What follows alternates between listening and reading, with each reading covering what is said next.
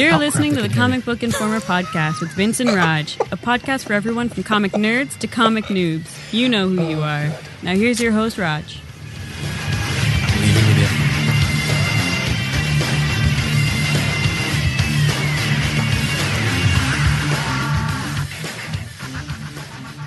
You see, I forget sometimes now that we're not recording those in separate tracks. Because before I used to be able to sing along and just remove my track. But I forgot. I'm leaving it in. Too bad. It's the special edition. It is.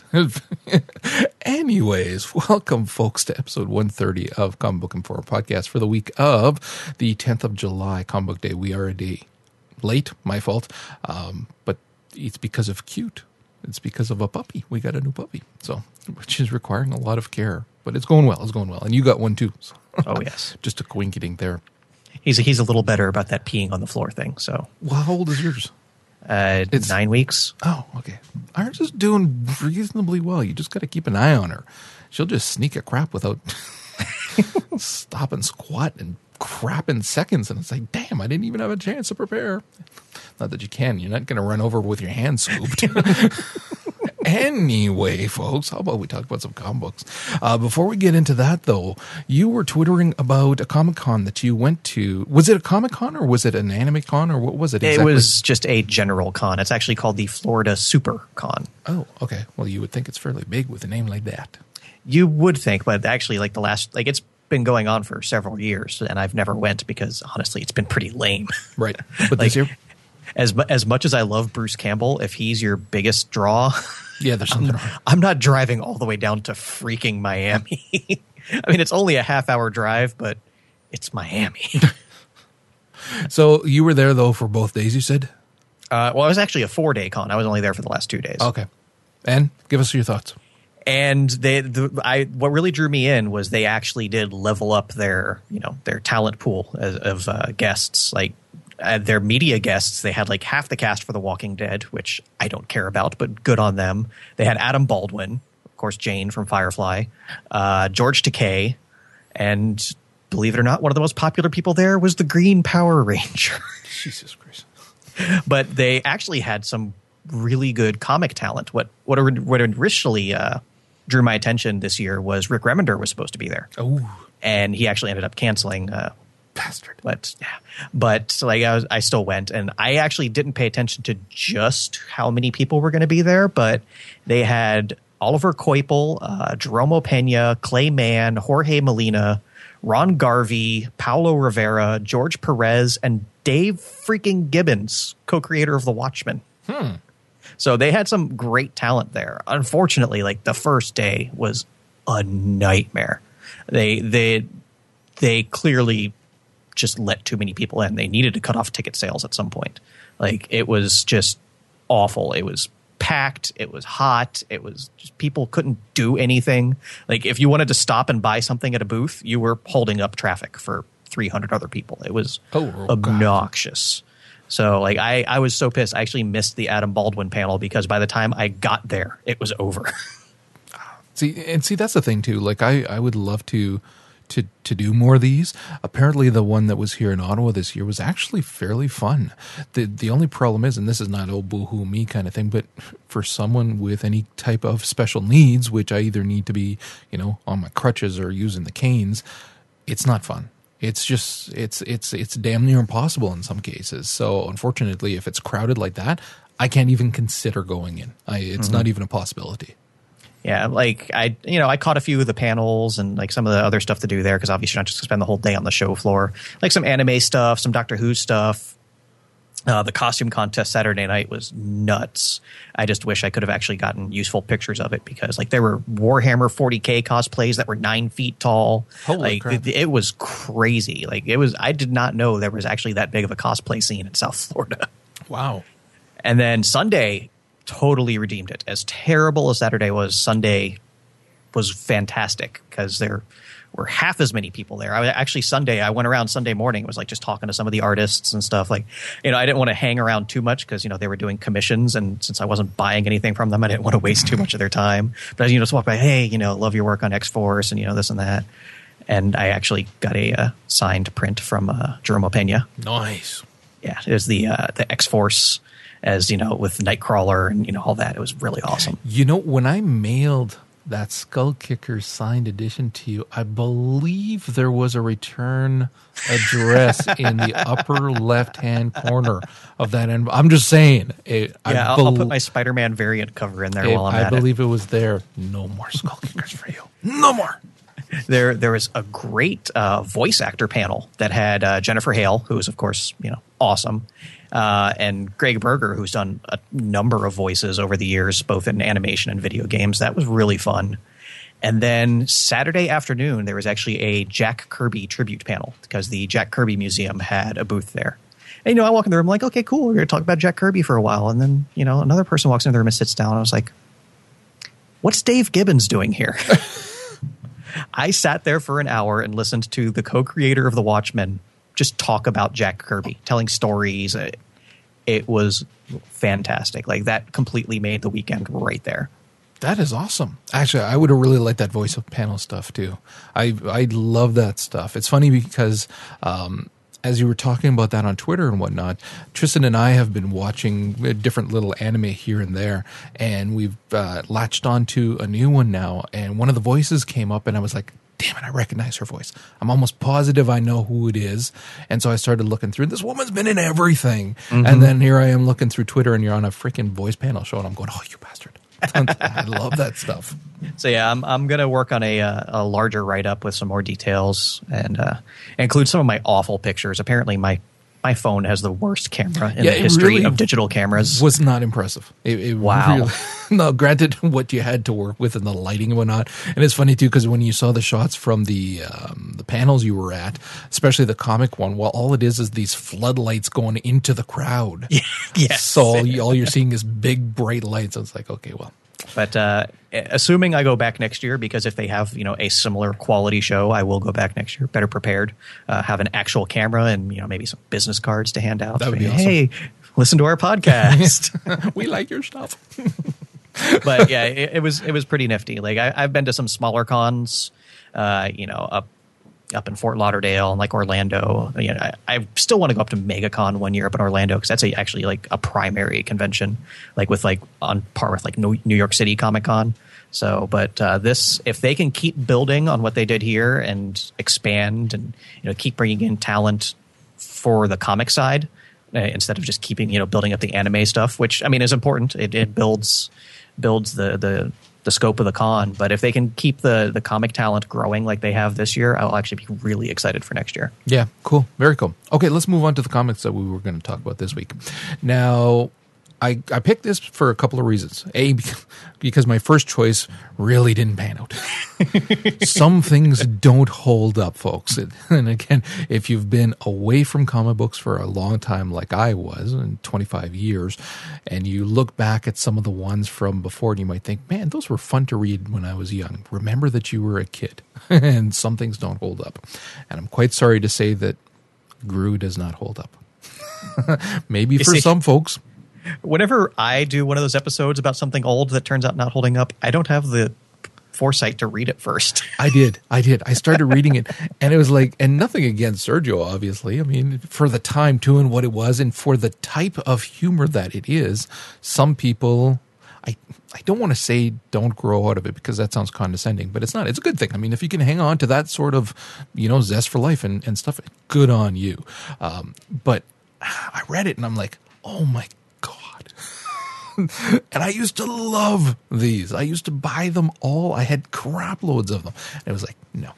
So then I thought, let's work with something else that I know will hold up. And that was phenomenal at the time and is equally phenomenal now. And it really ties into a lot of the different stuff that we've done recently. We talked about Lone Wolf and Cub not that long ago, and this was partially inspired by Lone Wolf and Cub. And then we can look at this series and see how it actually inspired partially the Samurai Jack animated series. And then from there, of course, there's the obvious Wolverine series that was done recently by the man who created this. I'm talking about Ronin, which was done by Frank Miller. Frank Miller both wrote it and did the art for it. The colorist was Lynn Varley? Yeah, Lynn Varley. And letters by John Costanza. But obviously the brains and the art behind this is Frank Miller. And it's funny because if you are looking at this series and you look at some of the quotes that people have left for this series as it was going on, and you can see not just the appreciation for the work, but also just some people being, sarcastic about it and saying like, we hate people like this. I can't remember who left that quote, but it's like he's so freaking talented. He's so good. And of course he has to be an even better writer. And of course he has to be able to produce this work quickly. And he's basically putting everybody to shame. Ronin really stepped up the game at the time of what a comic book series could be. It's a 6-issue series that was presented by DC at the time. It's rumored that it was actually supposed to go to Marvel initially, but it went to DC. Apparently, Miller was quote unquote wooed over by Jeanette Kahn. Now, this was not a normal comic book for the time either. It was part of their high quality run that they were doing back then, and it was like on high quality paper. There were 48 pages instead of like 22, so it was, each issue was massive. And there were no ads in it either. I remember when this came out, and it was so jarring because it was, and when I say I remember when it came out in 83 and spanned through to 84. When it came out, again, it was so far ahead of what was being done at the time that it's hard to put in context. Like, it's easier to put it in context when you compare it to other media, or even something, again, that a lot of people can understand in terms of like sports. So when you're looking at the game of basketball, before Jordan arrived, there were some phenomenal, amazing freaking players, things that were done that nobody had done before. But then Jordan arrived. And the bar suddenly leapt up, no pun intended. And so this is the same kind of thing where you were looking at the quality of the work that was being done, the quality of the writing that was being done, and then you saw this. And it is so far above and beyond that from that point on, as has been said time and time again, this is the example that a lot of people continue to use over all of those years as what the pinnacle of what a good miniseries can be, a good story can be. And this was entirely creator, like as a creator for it, he was in charge of it. Like there were some editing, obviously, but he was largely in charge of the concepts, the story, everything. And instead of using that to just, create something asinine or to push an idea or whatever, just to try to push a button and make it far too graphic or whatever. No, it's just damn intelligent. You see, obviously, I didn't read this at the time.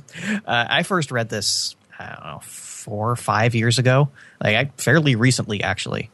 And I really enjoyed so many things about the miniseries. Like you said, how Frank Miller really raised the bar. You could compare this to anything else coming out at the time, and you see he was trying so many new things that seriously had not been done in comics with the art style, and at least done in Western comics. You definitely see, especially with the panel layouts and stuff like that manga influence, that Lone Wolf and Cub stuff there. But it really pushed boundaries in a lot of ways. The story was fantastic, and I'm sure we're going to get into that shortly. Yeah. Although, honestly, for me, obviously, I'm not saying it was bad. It kind of dragged narratively in the middle, and it kind of pulled me out of it. Like the overall story, the beginning and the end were phenomenal. I don't know, it kind of pulled me out like around issue 3 and 4. Like I just kind of stumbled a bit and was like, but it brought me back in at the end. So it's not like an all-time favorite, but I can still appreciate it for what it was.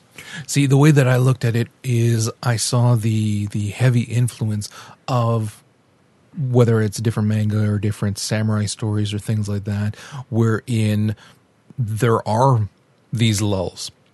There's these moments where there's a lot of, it's not all about action. It's about the pacing for it, and the pacing will slow right down.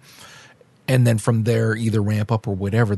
I saw so many similarities between those. So as it was happening, I was able to recognize it and see it for what it was. And then, I mean, you got to toss into that as well, that it's a somewhat post-apocalyptic story as well, of this dystopian future kind of thing. So there's a lot of different genres playing in here. So let's actually get into that for a little bit. So what I really loved about this story too is how Miller really played with different genres. Again, when you're looking at a lot of stories, and I'm not just talking about comic books, but you look at a lot of novels even as well, and there's a very formulaic approach to how you write. If you'll recall, when we had Jonathan Mayberry on the show, he said that one of the reasons he loves writing for young adults is because of the freedom you get in that age group to basically write whatever you want to do, so that you can play around with different concepts and ideas and just have fun with it. And so long as the story is good, you're good to go. Whereas with a lot of other more traditional media, you don't have that option. There's a very strict rule, guidelines in terms of what you can do. So here you start off with a fairly traditional samurai story. Actually, very traditional samurai story in feudal Japan, and you have this samurai who is protecting his lord, who is protecting a sword of great power, which was stolen from a demon. And so you have this fantastic story, this fantastic samurai story right from the get-go, with samurai and demons and heads being lopped off. Samurai. Yeah. So, I mean, I keep going back to when I read this initially, and it was so friggin' cool. And so you get this story, again, of what is going on. The Lord actually gets killed by the demon. And so now you have this samurai who is no longer a samurai because he has lost his lord. And so now he is basically a disgraced Ronin, and he's about to take his own life. But the spirit of his lord comes back to tell him not to, and to care for the sword and make sure that he can, when he's strong enough, go up against the demon himself. So, again, great story, friggin' awesome graphics. Everything is just sucks you right in. He goes up against the demon. Later on, there's this phenomenal fight because it's a demon sword. To be able to use it against the demon, to kill the demon, it actually needs to kill, and it needs innocent blood. It needs to kill someone who is innocent. With no one around, there's a obvious setup where the demon pops up behind this Ronin, and the Ronin impales himself, seppuku style, to get both kill himself, as well as the demon who's behind him. Before they both pass, though, the demon puts a curse on him so that both of their spirits return to the sword. Okay, this is freaking awesome. I mean, everything you read up to this point is like, I cannot wait to read more of this. Yeah, what happens next? What the hell is going on? So you're thinking, okay, great. So what's happening? And then it's like this very, very abrupt cut. And all of a sudden, you're in this post-apocalyptic future. And you're literally, if you've got the comic book in your hand, you're kind of like flipping the pages back and forth. And you're kind of like, is there something missing here? What's going on? And so this is 8 centuries into the future now in New York City. And there's some weird stuff going on here. They don't exactly define what's happened, but it's basically, there's no rule. There's different factions that have come up. And I like how Miller did not stray or hide from what I believe, and it's not to be negative, but it's just because of human nature, to be a lot of the racist aspects of what you would expect to happen as groups start to get together. So he has a lot of various races who band together, or different groups like the Aryan ones who are banding together, and he doesn't stray away from how ugly that can be. And then in addition to that, you have, again, a lot of different things going on in the city with, again, they're trying to hold some faction of order through this Aquarius complex thing. And then you find out more about that. And there's this massive kind of AI complex right in the middle of New York, slowly kind of creeping out, taking it over. And then again, you're blending into that story now. And it sounds jarring. Some of it is jarring. But when you're reading it from the point you're in the future, it really blends in nicely. So now it's just taking you along for a story. At this point, you've basically let go of the rails. You may as well, because you can't control this. Don't try to make sense of it. Just go with it. And so you find out that there is this Aquarius corporation, and basically what they did is they have created this. It's more than just an AI. It's not just an artificial intelligence, but it's also this artificial being that at some point was able to start not just replicating, but also learning and making themselves better. And then this became known as Virgo. And so from there, Virgo just kept growing and learning and developing its own biocircuitry, which it's kind of like a plastic-based electronics. And so then it went from there and kept, again, that growing and learning thing. And this is important because of how it transitions into the next part kind of thing. So again, I've talked enough here. Like up until this point here, though, I'm guessing you're still in for the ride. Oh, absolutely. Especially with the future stuff. Like this is a pure Assassin's Creed moment here. Yeah. I was like, wait a minute, what's going on? But I really appreciated it because, looking back, the art style was so reminiscent of a lot of the things, I had seen growing up late 80s, early 90s, stuff like, Heavy Metal and, Ion Flux, and that sort of animation style and that vision of the future is even still today kind of what I keep in the back of my mind. Like if you're going to have a jacked up future, that's still kind of what I think of. Not so much Blade Runner, but stuff like that. And the way that, Ronin captures that same feel. I mean, you could tell they obviously, all kind of were drawing from that collective consciousness of source material. And it just really, the future parts of this kind of visually, stylistically really resonated with me. Yeah. Now, I can't believe I'm saying this, but there's just spoilers here, okay, folks? It's like many years old now, decades old, but still, if you were planning on reading it, which I highly, highly suggest, be forewarned, there's going to be some spoilers. So basically, what happens from here is you find out that there is a young man who lives kind of within Virgo. Because again, don't think of Virgo as, this Android data looking thing or just as an artificial intelligence in a computer. It's all encompassing. It creates its own rooms. It creates its own roots to go into the ground to get whatever it needs from the earth. So basically you have this guy who is Billy is his name, and he is actually born without any limbs at all. And that's just a genetic defect. And they think because of that, his mind is different and he has these type of telekinetic abilities. And so he can actually telekinetically use some of Virgo's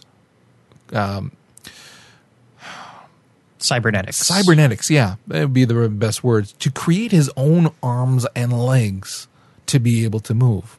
The extent of his abilities kind of is not clearly defined, but you find out that early on that he's kind of open to different things that the others aren't.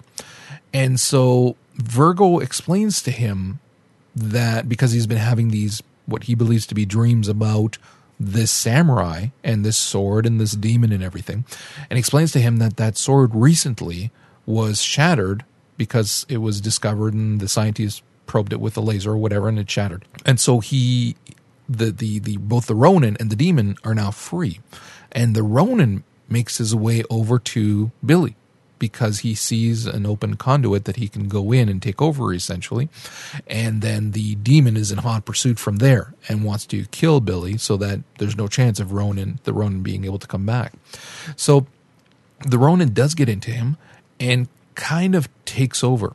It's not until much later on that there's elements of Billy that you can still see in there. The Ronin is pretty much in charge, and he does get the arms and everything else, and it even changes the way he looks, and he starts to look again like himself, the Ronin. And then you have this story where the demon also goes in, takes over one of the important people who basically runs the Aquarius Corporation. He's the one who funded everything, so he's basically in charge of most of the decisions. And the demon basically kills him and takes over. So now you have this conflict from within, where the demon is there, the Ronin is there. Actually, at this point, the demon had not yet taken him over because Virgo expels him into a sewer and shoots out Billy, who is now not Billy, but this Ronin character who's out in the wild in New York and has to basically make his way out there. It's not until later on that the demon takes over Mr. Taggart, who's the guy who was in charge of Aquarius. So you have this Ronin now. So again, transition of the story. Now you have a Ronin in this post-apocalyptic New York City. And that in and of itself was tons of fun. You have him meeting up with a bunch of the different factions. You have him meeting up with this hippie who used to be basically in charge of press for different rock groups back in the day. And so he wants to make money off of the Ronin. So he takes him around and all that. He tells him to go into a bar and make bad comments about people just so that he can prove that he can fight and make a name for himself and things like that. But that story of the Ronin there was great. Just to kind of stop you there, yeah. I'm sorry. I really liked that part of it. How after he, had to attack the guy and, ended up chopping off his hand, when they cut to that last panel and you see him crying. Yeah. Because, he realizes, that was entirely his fault. The hippie basically forced him into violating his code of honor. Like that was...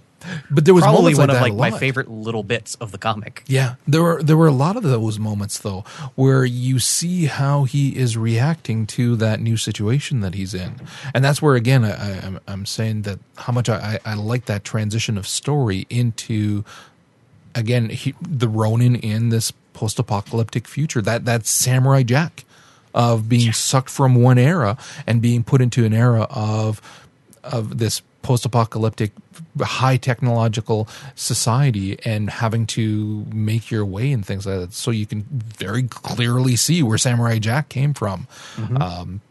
And so, so all of that stuff that's done there was just absolutely phenomenal.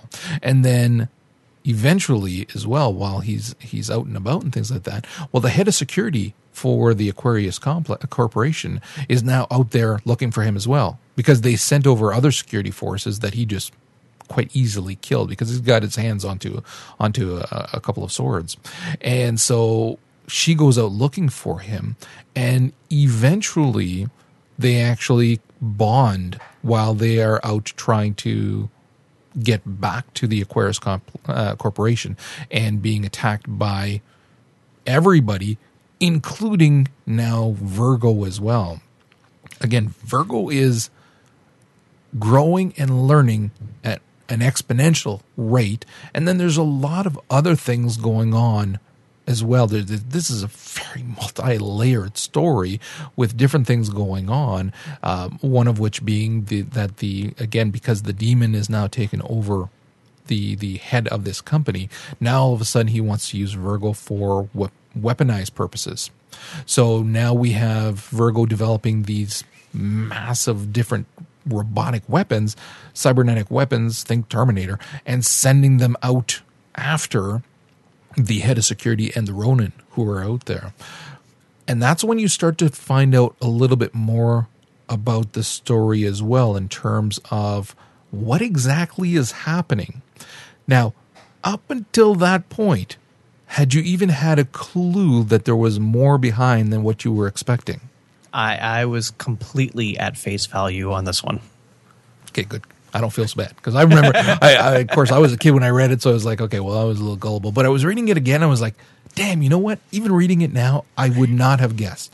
I'd be like along for the ride and be like, oh, no, you didn't. You find out that, and this is through various investigations, this head of security is a woman, Casey, and she is actually married to the doctor who created Virgo, came up with the concepts and created it. And he is slowly losing his mind because he knows there's something going on here.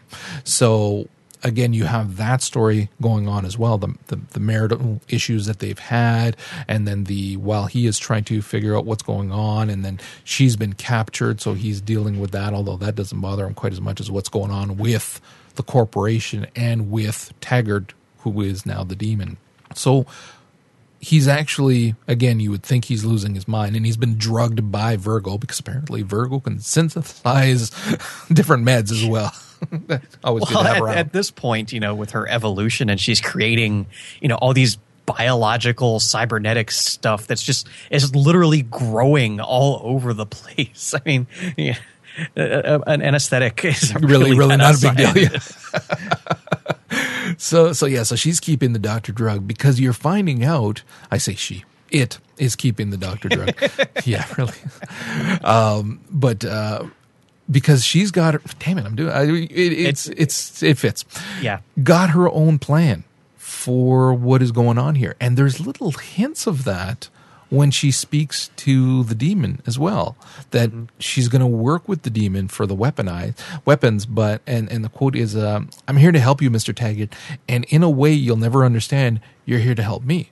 So there's these little comments here and there. This is Gladys. Okay, picture Gladys if you've ever played Portal. This is her. Okay, not yet as biting and sarcastic, but she's on her way. It's coming. And so the system is, Virgo is setting up to basically it wants to grow and it wants to expand, and it wants to. The only way to do that. And you find this out because of the scientist who is talking with the psychiatrist, and they kind of work back and forth to try to figure out, okay, well, why is it doing this? What's going on and all that? And you figure out that it's using Billy, because Billy has a lot more capacity than just the telekinetics. There's a lot more going on in that brain, and a lot of reasons why. And because of the abuse that he took as a child, and because of how that manifested itself in this ability to create mayhem with just his mind, but to also affect people and things like that. And then it clearly scarred him for life, especially how his mother reacted when he, not accidentally, kind of killed someone, just obliterated them. But anyways, it's kind of scarred him for life. And then he kind of repressed all of those brain functions. Now, Virgo figures the only way for it to grow and to learn is to force Billy to let that go, so that he starts to use those higher brain functions so that it can learn from those, mimic those, and then from there, take over the freaking world is what it boils down to. So what you find out, they start hinting at it, is that none of this samurai story is real. We first saw that, was it when they were doing the demonstration with the robots? Yes. With the Chinese or Japanese. I think at this point in the future, it's just kind of all one Asian syndicate. And what was cool is the head guy that was there was Mr. Koike. Yes. But yeah, that's when we see he mentions, it was so nice of you to style him after, that famous story from our childhood. You're like, what? It's the look on Taggart's face behind him. that that again, Miller did such a good job framing that, and then framing him there by himself after as well. Yeah. Because you have now this person who is becoming self-aware and realizing kind of what's going on here, and that it's all smoke and mirrors, and that this entire story of the Ronin was created and somewhat implanted into Billy's mind so that he could live through that, so that he could become that Ronin. And then from then on, when you're seeing the different demons or whatever that are attacking Casey and the Ronin, that they're actually not there. They're robots. They're these cybernetics. And so she's breaking through that wall. The part of Casey is hugely important. I mean, this is actually not a story about that Ronin. It kind of is, but the story of Casey is you're following that through the entire thing, and it's her who's left standing. Well, I shouldn't say just her, but I mean, she works through the illusion. It's no one else. So you have, once she's figured out what it is, and having spoken to a version of her husband, again, I want to leave some things for folks to read, but and he's saying, like, you have to shatter the illusion for Billy so that this can end. And I don't want to go too much into how she does that, but again, beginning to end, at least for me, and I know you're saying that there were some parts that you felt slow, but beginning to end, this just never disappointed me in terms of the story and how masterfully crafted that story is. I think a lot of it for me was there was just so much going on in that middle bit. I mean, you had the Ronin you had Casey, you had her husband, you had three or four different head scientists and executives. Like, it was a lot to keep track of in the middle. It is. And see, I honestly, I just kept getting characters confused. Like, I had to keep looking back. Like, who's this guy supposed to be? Yeah. Oh, so I didn't. I knew the main guys, and so I could follow them through and enjoy it. Anyways, folks are going to have to let us know in the comments what they thought as they read it, and if they agree with you or not. Again, I don't want to go into too much, just to say that, well, the obvious, the illusion does get shattered.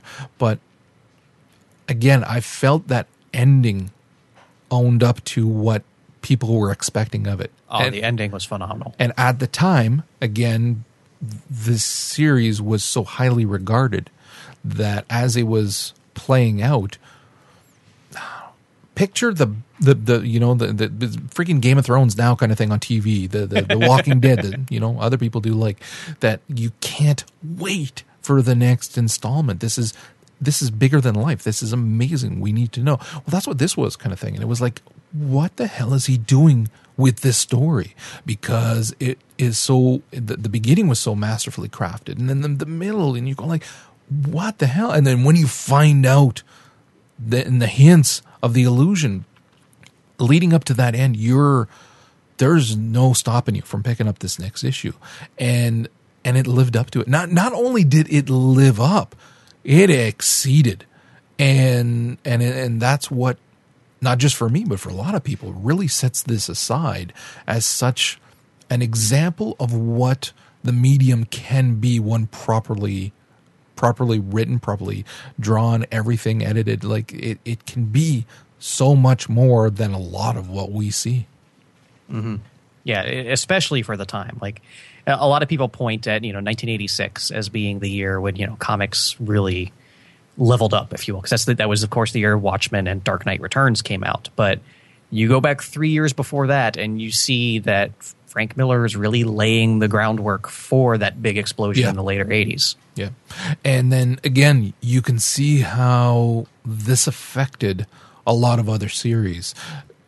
Read it, and start thinking about a lot of other series that are out there, and you'll see a lot of the similarities that are there. And then again, like I was saying, like something as different as freaking Samurai Jack, a cartoon, an awesome cartoon on TV, which if you haven't watched it, I don't even want to talk to you anymore. But you can see how affected and how much it's, I mean, again, that's Ronin. That's the story of Ronin, except Again, cooler.